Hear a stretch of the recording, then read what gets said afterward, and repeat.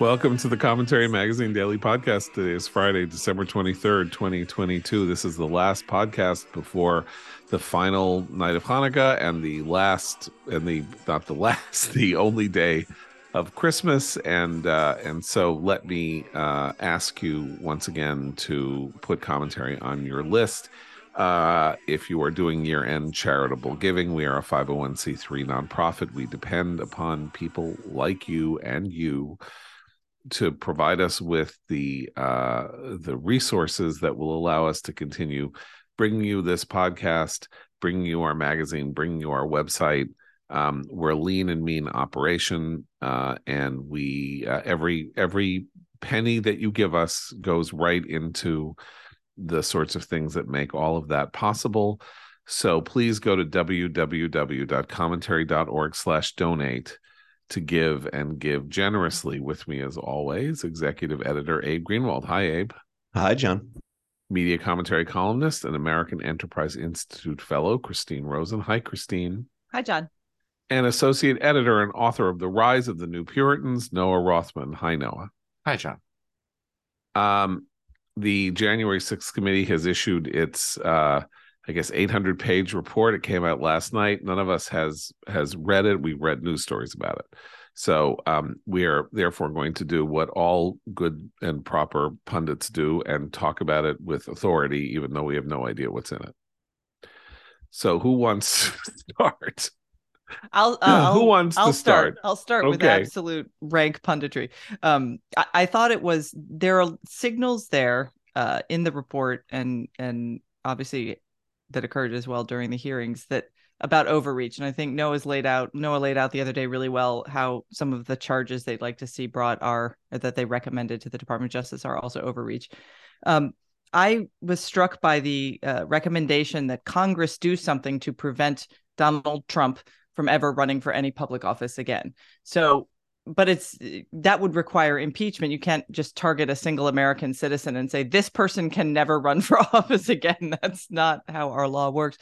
But it just struck me that there's a lot in this report. As we read it, we'll probably find out more. But from what we've seen so far and heard about so far, that is a implicit criticism of Congress not doing its job before in terms of impeachment, right? The delays, the unwillingness to act quickly right after January 6th, some of the stuff that we were all being pundits about, but I think has proven to have been correct, namely that they should have moved quickly. They should have brought the charges right away. They should have had a speedy trial. And I think there would have been a shift in public opinion if even a tiny bit of this was revealed at the time during a trial. So there was a real missed opportunity to usher Donald Trump and his big lie off the public stage early. And now we'll be pulling at these threads for a long time, is my prediction. I want to jump in with the charges because I haven't read the report. It's 850 pages. It's a book. It's an 8-chapter book. And that's holiday reading. Enjoy. But I did read most of the 150-page executive summary of this 850-page report. So I have at least some apprehension of what they're going for. And the charges that they're asking for, I don't think all of them are overreach. I think you can make a pretty plain case for some of the first two charges, at least the first two charges that they were looking for, which were conspiracy to defraud the government, yes, and obstruction of Congress. And obstruction of Congress is both the committee's process and the certification of the votes on January 6th. I think that's not a difficult case to make. And also the president and the people around him wrote down false statements and provided them to officials. It's pretty open and shut. What's overreach is trying to prosecute him on incitement, incitement to violence, incitement or giving aid and comfort to insurrection. So I was researching a lot about this, and there was a fair amount of legal, I won't call it scholarship. It might verge on scholarship, but it's mostly commentary. But from attorneys who think that this is a prosecutable charge, that it meets the standards in Brandenburg. And indeed, the committee says it meets the standards in Brandenburg, 1969 Supreme Court case, Brandenburg v. Ohio, that establishes basically the threshold at which point you can prosecute somebody for speech. And they cite a civil judge, Judge Amit Mehta, who said that this meets the standard, didn't meet the standard for Giuliani or Donald Trump Jr., but Trump definitely meets it. And it just strikes me as very dubious. And I'm not a lawyer, I'm not a constitutional scholar, but everything I've read around this suggests that the Brandenburg test would need to be updated, basically, in order to get a conviction of Donald Trump on these standards. In part because it has, a variety of things, that the imminence of violence has to be like really like right now. They have to know it. Donald Trump has to, has to be aware that there is violence and have an intention behind that violence to actually achieve something. And it seems like this is difficult to prove, because even in Judge Mehta's decision, he uses words like implicit and inference. We can infer.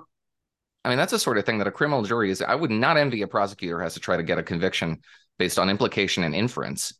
And also, we would be left with a completely different standard for incitement to violence that would probably entrap future politicians. Eugene Volokh over at Reason had a good, take on this, and suggested that, a politician could appear at a rally, and then that rally could get violent later on. Somebody could vandalize something, have a scuffle with police, and then all of a sudden the politician is liable in some meaningful sense for what they do.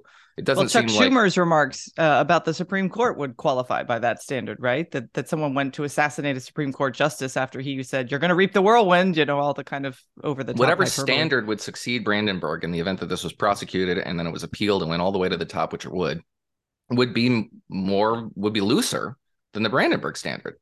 That's not something I think we should welcome. I want to make the argument that there may be more here to the insurrection charge than meets the eye. I don't think ultimately the Justice Department will go this route, because it does veer too uncomfortably close to issues of speech, and also you don't want to overcharge in a case like the one thing you don't want to do is overcharge. Like, that's something you might want to do in a case where you want to get somebody on something, so you indict them on 256 different things in an effort to get 254 dismissed and 2 like gimmies to go with.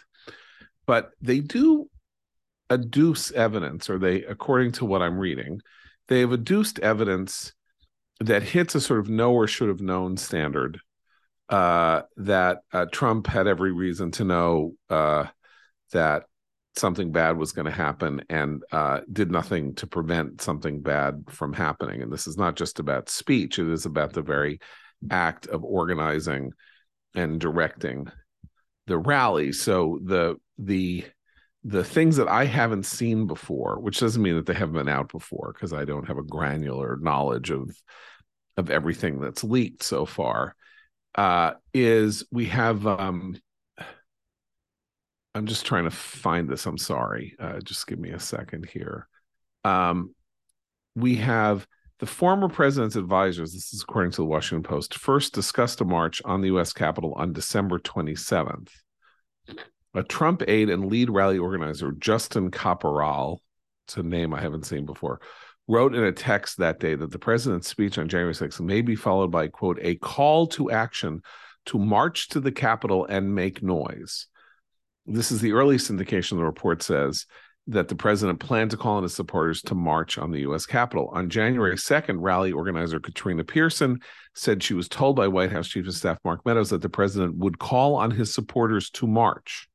The committee found several other messages supporting its contention that the march was not spontaneous or grassroots, but had been discussed extensively within the former president's orbit for many days. Now, if you connect this to information that the White House and that the Secret Service and others were receiving, that people were going to come to the rally armed, and then the rally was not canceled, I don't know. I mean, I think that there is a universe in which you can plausibly say that what Trump did here was create an event for the purpose of having people march on the Capitol, and that given his own statements like it'll be wild and stuff like that, hinting and creating the impression that he wanted there to be a violent defense of his remaining in the presidency.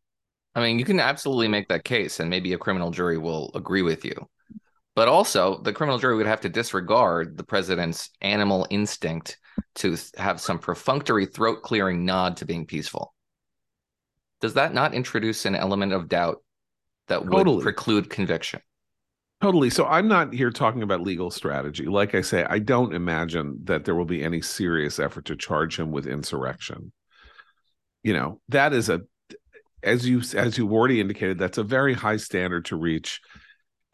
Even saying that you want to march on the Capitol is itself a form of speech. Like that's just support for freedom of assembly. You could march on the Capitol. Brandenburg was about a case in which a KKK member called for the violent overthrow of the U.S. government before an audience of armed KKK members. Okay. I guess if that's your bag, you can get away with it. But it was a criminal violation at the time, and the criminal violation was established during the first Red Scare. By the I'm blocking on the name of the justice, Oliver Wendell Holmes, by that court, by the Wilson administration's court. It's not a good standard. Yeah, no, yeah, I mean, it's not. Yeah, I'm sure, John, as you say, there is a universe in which this case could be made. It would be a bad legal universe, I think, to plunge us into, and you could see how it could become another sort of tit for tat move in the partisan arms race, whereby each side now takes the other to task using some new intervention to try to criminalize their opponent's behavior.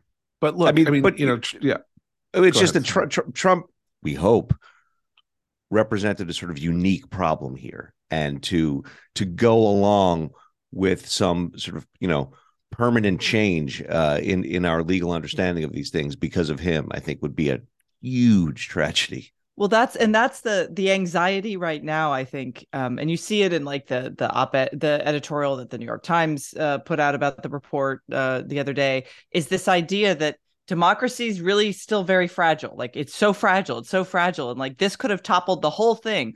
Meanwhile, 900 people have been convicted of about their activity of crimes, given their activities on the day of January 6th. Seditious conspiracy charges were successful in the case of some of the organizers of these small extremist groups. The Proud Boys guy is going on trial soon. So actually, it suggests that in a democracy where rule of law is still respected, it isn't that fragile as long as we all can get, prosecute these people in a way that's fair-minded. And that has been happening despite attempts by people like Trump to declare them martyrs. But I think the left in particular is having trouble with understanding what democracy is with regard to speech. And this has been an ongoing, the free speech question, the speech violence, like these questions have actually in recent memory had shifted a lot on the left, which used to be like the ACLU diehard, left liberal, classical free speech advocates. Those people are waning on the left. We're getting a new version of it on the sort of center right. And there's still a lot of classical liberals who care deeply about free speech, but younger generations of Americans are willing to sacrifice free speech for feeling safe and for a lot of things that I think older generations should continue to be watchful and concerned about. Look, there is one. I mean, people are going to, rhino me till the cows come home here. But the report there was a big dispute among the people who were working on the report, the members of Congress and the staff. Staff had prepared a whole section of the report about social media and messages and the use of social media. And Liz Cheney, among others, said, we will not go there. We cannot go there. We need to focus on a whole different can of worms. Yes. Yeah. Because once you get into social media, that is a direct speech that directly implicates the rights of ordinary people and their speech. And when their speech tips into, seditious conspiracy or stuff like that, obviously it's clear that social media and emails and stuff like that were used in some of these criminal charges that people pled guilty to or were found guilty to in courts of law. And apparently, we got a leak about this 3 or 4 weeks ago that the staff was up in arms because they weren't going to be allowed to make this case. And I just say, thank God they didn't make this case. And for their own sake. That was about actions and speech, not just the speech, right? They might have said stuff on Twitter, but then they picked up weapons and had a plan and talked, and enacted it that day. That's different. The simple fact of the matter is members of Congress do not have the right to police the speech of their constituents, which is effectively what we're talking about here. Government shall make no law abridging, freedom of speech. And do they want to sort of lay out a case that that social media was somehow involved, and the use of social media to organize people presents a real and present danger? I mean, they may want to. They clearly, some of them wanted to make this case. It's a Rube Goldberg self-defeating case to make, because the very fact that social media and a lot of this stuff is out in public makes it prosecutable as a matter of criminal. Like, you don't have to go very far to build your case against somebody if he's tweeting or 4chaning or Redditing things that say, I'm going to go to the Capitol with bear spray. That's accessible public information, and you can use it against them, saying that social media is the problem, and that the speech rights of Americans are pose a danger to America because some people may want to march on the Capitol, is a Pandora's box. And they didn't go there. And I know a lot of people want to look at this and say the whole thing is just a scam and a fraud. And Trump did this last night on Truth Social and said it's a witch hunt. There have been things that have gone on in Washington for the last 6 years that were witch hunts. Russiagate was a witch hunt. He is right to use the term witch hunt. It was a witch hunt. And I think, or at least, meaning you're looking for something that isn't there and then you say it's there. This is the very farthest thing from a witch hunt, because the thing happened, right? The whole point about Russian collusion is there was no Russian collusion. The point about the January 6th insurrection is there was a January 6th insurrection. Then the question is, who's to blame? Is there blame that can be apportioned to people who did not participate in it, but whose interests were being served by it, or believe their interests were being served by it, and who encouraged it? And that's a very hard thing to prove, because they were not there, because there is no smoking, because they didn't have their hand on a trigger. But it doesn't mean that it's the opposite of a witch hunt. The event, we watched it happen in real time. And notwithstanding the fact that there are many people in Trump's ambit and people who understand that, Republicans and a lot of, Trumpy people don't want to look at this or want to pretend that it wasn't serious, or want to say Democrats did it too and nobody paid attention because it was all under the guise of Black Lives Matter or whatever. That's offensive. It is offensive for them to say, what are you going to believe, me or your own eyes? And what's more, I don't think it works. Like, that's why Trump's position was degraded in 2021 and 2022. That's why the Trump effect, which was, according to all these polling studies, was 4 or 5 points against Republicans in races where he played a role. That 4 or 5 points is the January 6th insurrection. In the end, I think it was the capstone of a presidency. It's the last image that we saw. It's the final, and he kept reinforcing it with saying the election was stolen for 2 years after the event. So I haven't read the report. I don't like Adam Schiff. Adam Schiff makes me sick, and I'm really sorry that he's there walking around, swanning around, writing op-eds. He is a witch hunter. His behavior was disgraceful during the impeachments. I don't like him. The committee's report is an investigation into an event that happened, adducing evidence from testimony that they managed to get from a lot of people in Trump land, who basically made it very clear from Ivanka on down that this event was pleasing to him.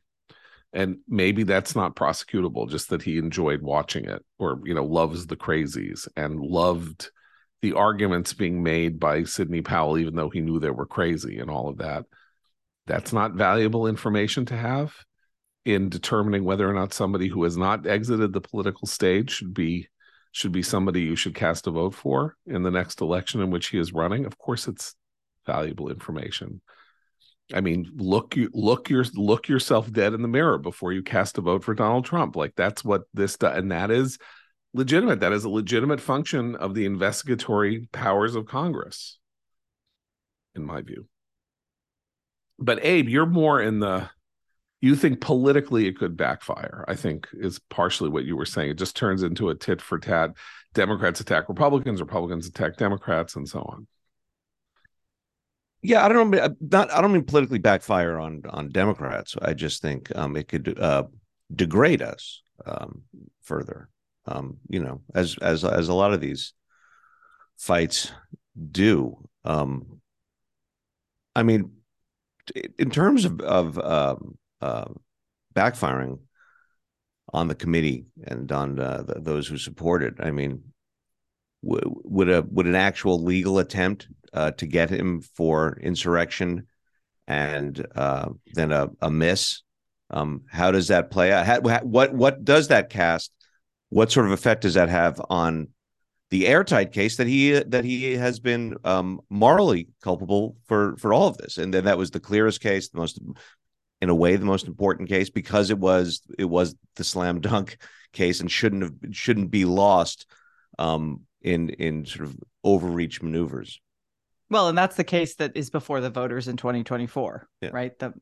Well, that's the case. And then again, you get to the point of whether or not all of this is, as I say, it's a legitimate act of Congress to investigate what happened on January 6th. In fact, now it would have been a dereliction of duty for it not to, and the behavior of Kevin McCarthy and others attempting to sabotage any investigation into this was a shameful thing for an arm of government that is co-equal to the presidency and was under assault and on January 6th. But none of that has anything to do with what the Justice Department is going to do. And I mean, we should make it very clear that while the evidence and the affidavits and everything that they and the questioning under oath that they got from all of these witnesses was sent over to the Justice Department to be part and parcel of any prosecution they might want to make on some of these charges beyond the ones that they've already issued, the Justice Department has to make this decision on its own. And like I say, I don't think, if it's a really hard case, I don't think they're going to go with that case.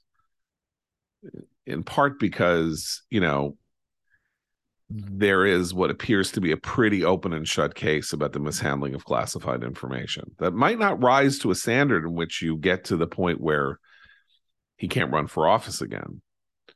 But I don't know what case he can make that he was innocent of mishandling classified information. That's an entirely separate. But that's so the special counsel is investigating the documents, the mishandled documents. Now they have a second recommendation from the January 6th committee. The DOJ is just awash in recommendations and prosecutable offenses from this guy.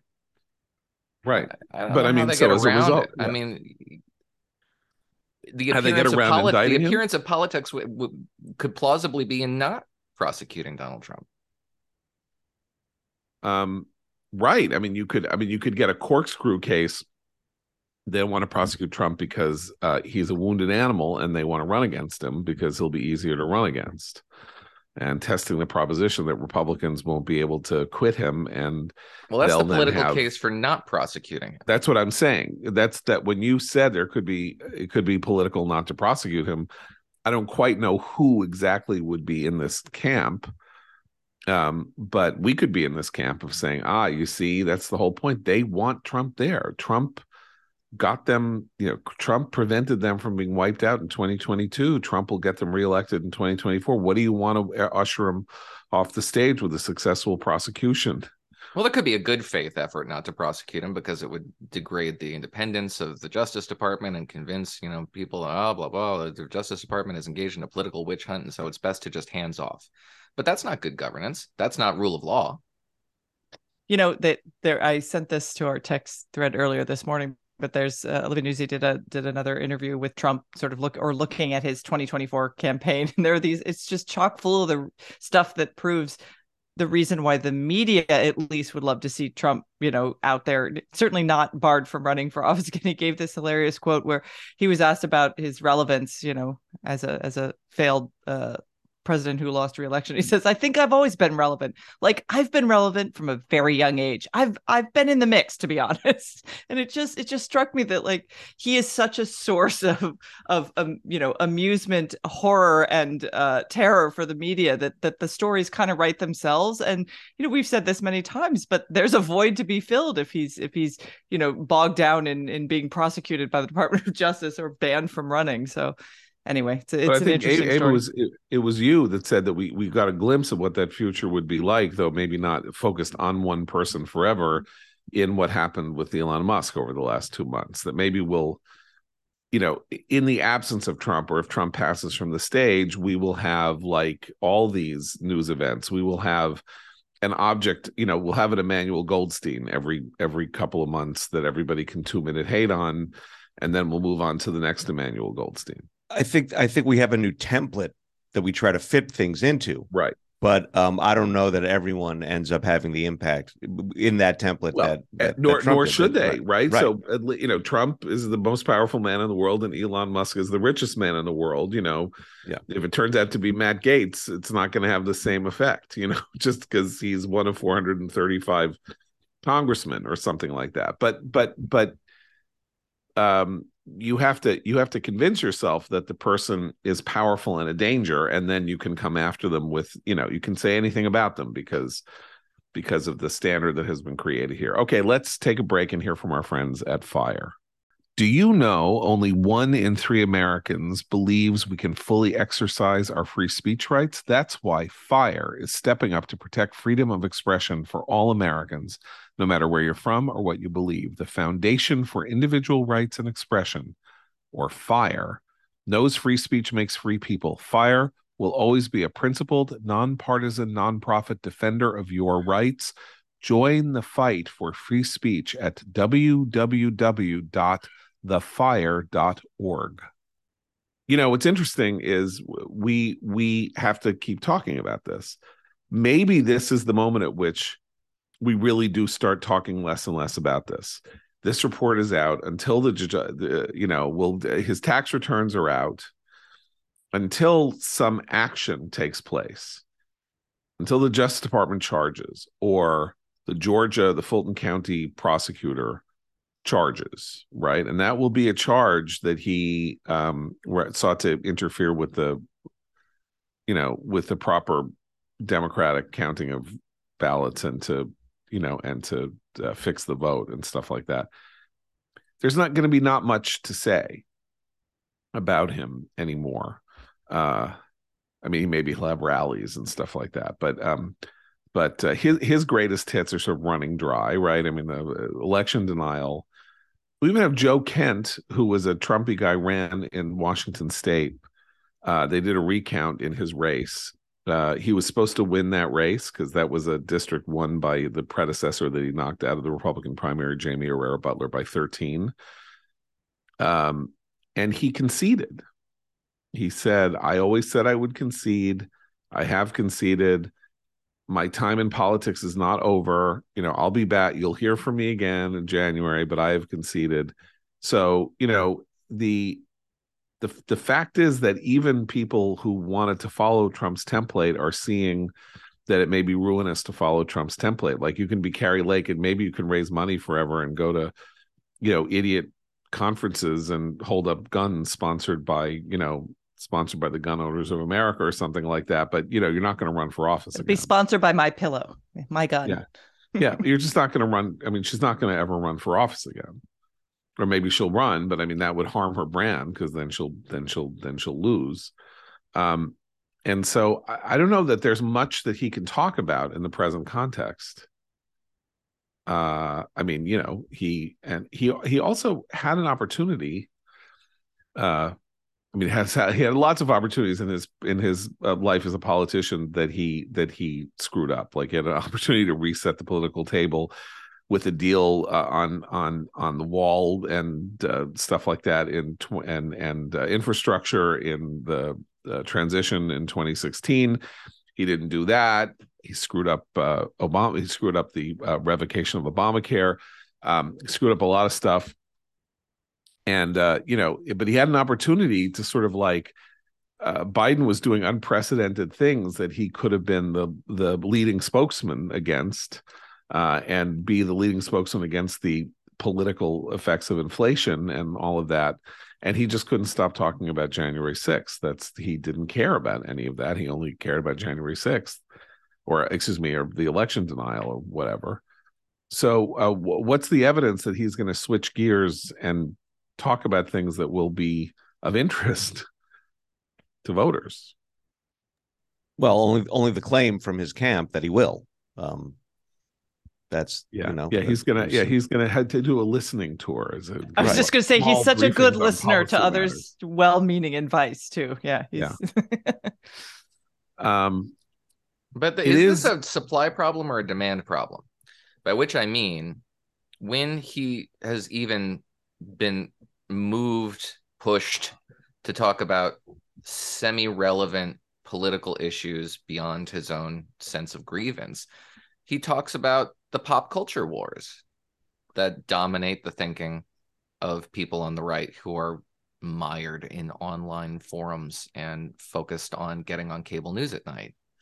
Now, those are not irrelevant. For example, disinformation policies. Those are not irrelevant. But the constituencies that really respond to that sort of thing are very narrow. Objectively, demonstrably narrow. Now, this is the all-consuming issue for people who arbitrate the discourse on Twitter, and they're overrepresented in the discourse. But it's not the most important issue facing American voters. It's not even the most important issue for Republican-based primary voters, I would venture. I don't think I've seen polling to that effect, but I don't know what they're concerned about. But I guarantee you it's not Twitter. Twitter is not the foremost concern of people, of most voters. Even in an academic sense, they can be moved to care about the possible interference of the FBI in this sort of situation, and it has some theoretical relevance to good governance, but it's just simply not going to be the foremost issue on voters' minds at any point, especially at a time when pocketbook concerns are the chief concern for most voters. And according to the polling that we saw ahead of November, I don't think that's changed. Yeah, it's not where Twitter's not where people live their lives. Most people, it's where the elite gatekeepers live their lives. It's just that he can't, even when he wants to talk about things that are not himself, they're irrelevant because they are kind of about himself. So we know the pocketbook issues were foremost in people's minds, but it turns out that what Republicans didn't do was make the sale that they had anything of interest to say about pocketbook issues, that they were focused on other things that were not relevant and in fact injurious. Not all, and that, but the Trumpy, a lot. Yeah, but I mean, like, basically that number that you keep citing, or you like to cite, Noah, that 30% of people said extremism or threats to democracy played a major factor in their vote. That is itself that's the indictment, prosecution, and conviction of the Republican Party on this, because if they had made the election a referendum on Biden's you do that in part not just by saying, look at Biden, he sucks, but you also say, look at Biden, he sucks, and we have a better way of doing this. And they never turned that corner into the better way of doing this, because they too were focused in sort of Republican navel gazing on how to handle Trump, just like Trump was focused on navel gazing about where to be himself. And that was such a dominating focus that they never made the sale.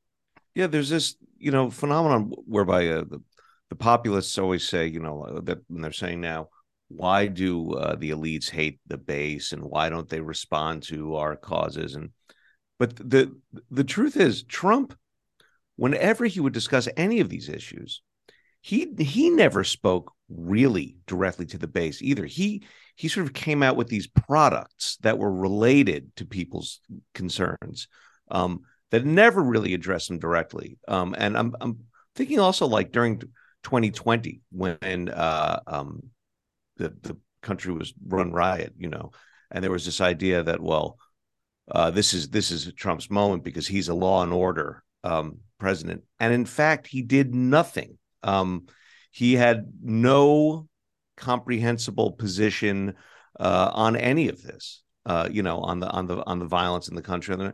And I think that's often the case. He has his sort of boutique concerns around things that people are talking about that don't actually speak to the heart of any of it. The wall is a perfect example.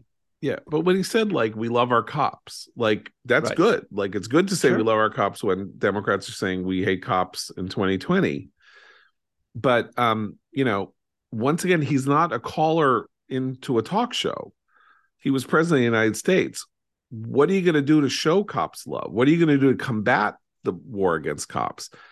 He, like everybody else on Twitter and like everybody else on social media, confuses speech with action. One of the reasons that we can have free speech in a weird way, and why is that speech isn't action precisely. It's the building block of action. It's a building block of action. It's a way of explaining action. It's a way of defending action. It is not an act in and of itself to open up your mouth. That's the easy part. The hard part is doing something. And he was hired to do something. And he was fired because in all these realms, he didn't do things, or what he did was displeasing to people. How he handled COVID was displeasing to people.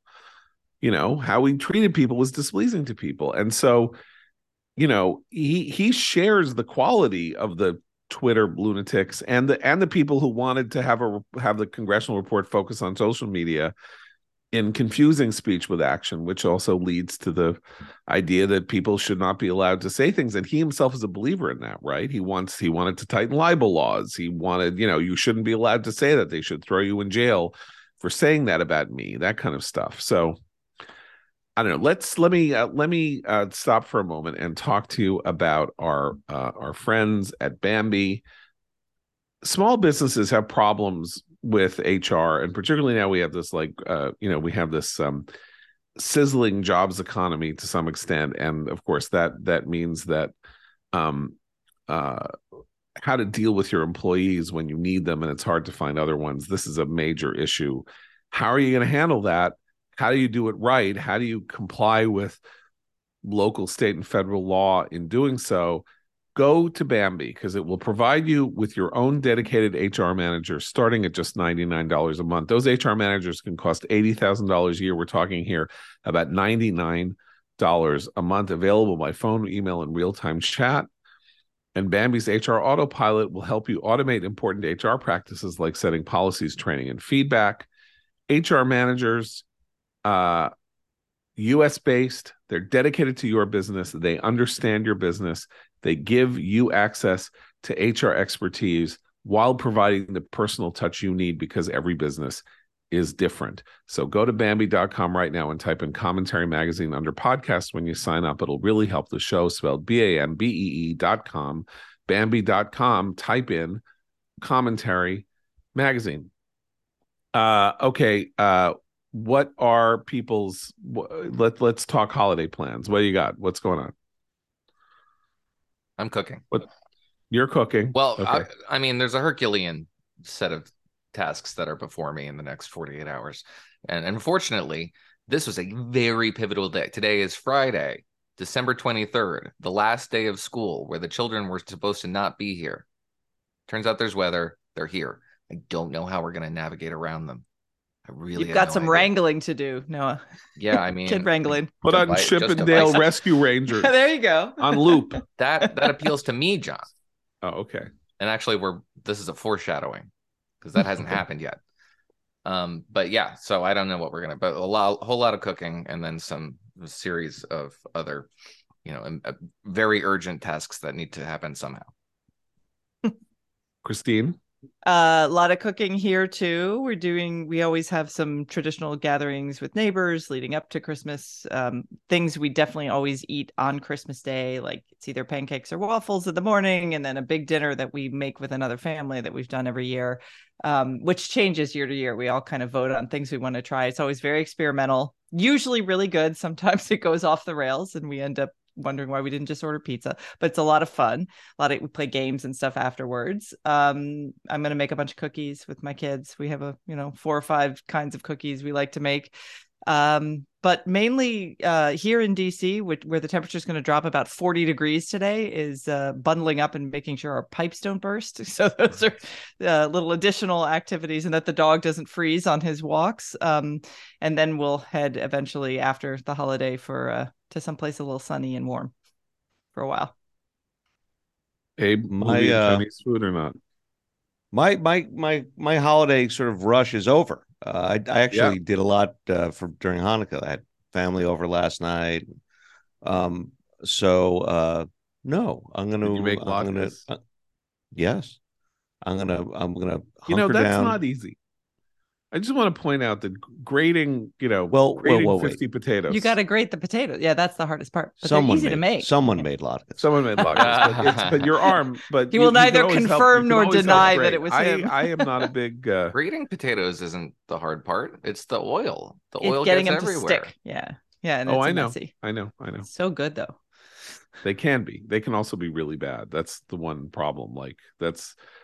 If they fail, it's just like eating oil, and it's gross. So, but okay, so you did a lot. Yeah. So I got to write. I have to write over the. You do. You have to write. So, yes, you got to write. I'm not at all a New Year's guy, so I'm not going out. My kids are now like, I want to do something special on New Year's, and I'm like, oh no, and the cycle begins again. The most disappointing day of all days. Yeah. The hype is never worth the there's only one good New Year's, and that's when Harry runs and tells Sally that he loves her, and then they get married they fall in love again at the New Year's party. That's it. New Year's bad, very bad. Being in bed before midnight is a joy and a pleasure on New Year's.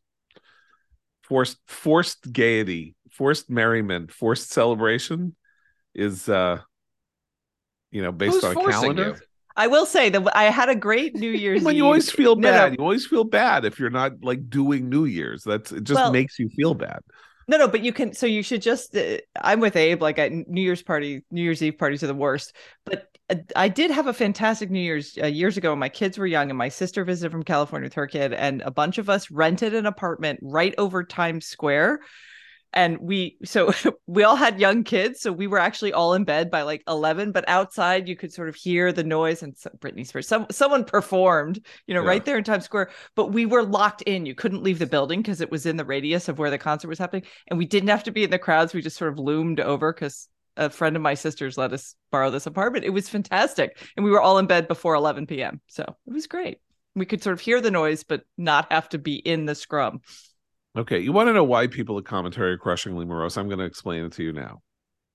We rented an office. The office, when we rented the office in 2011 or something like that, was on both the Thanksgiving and New Year's kind of route.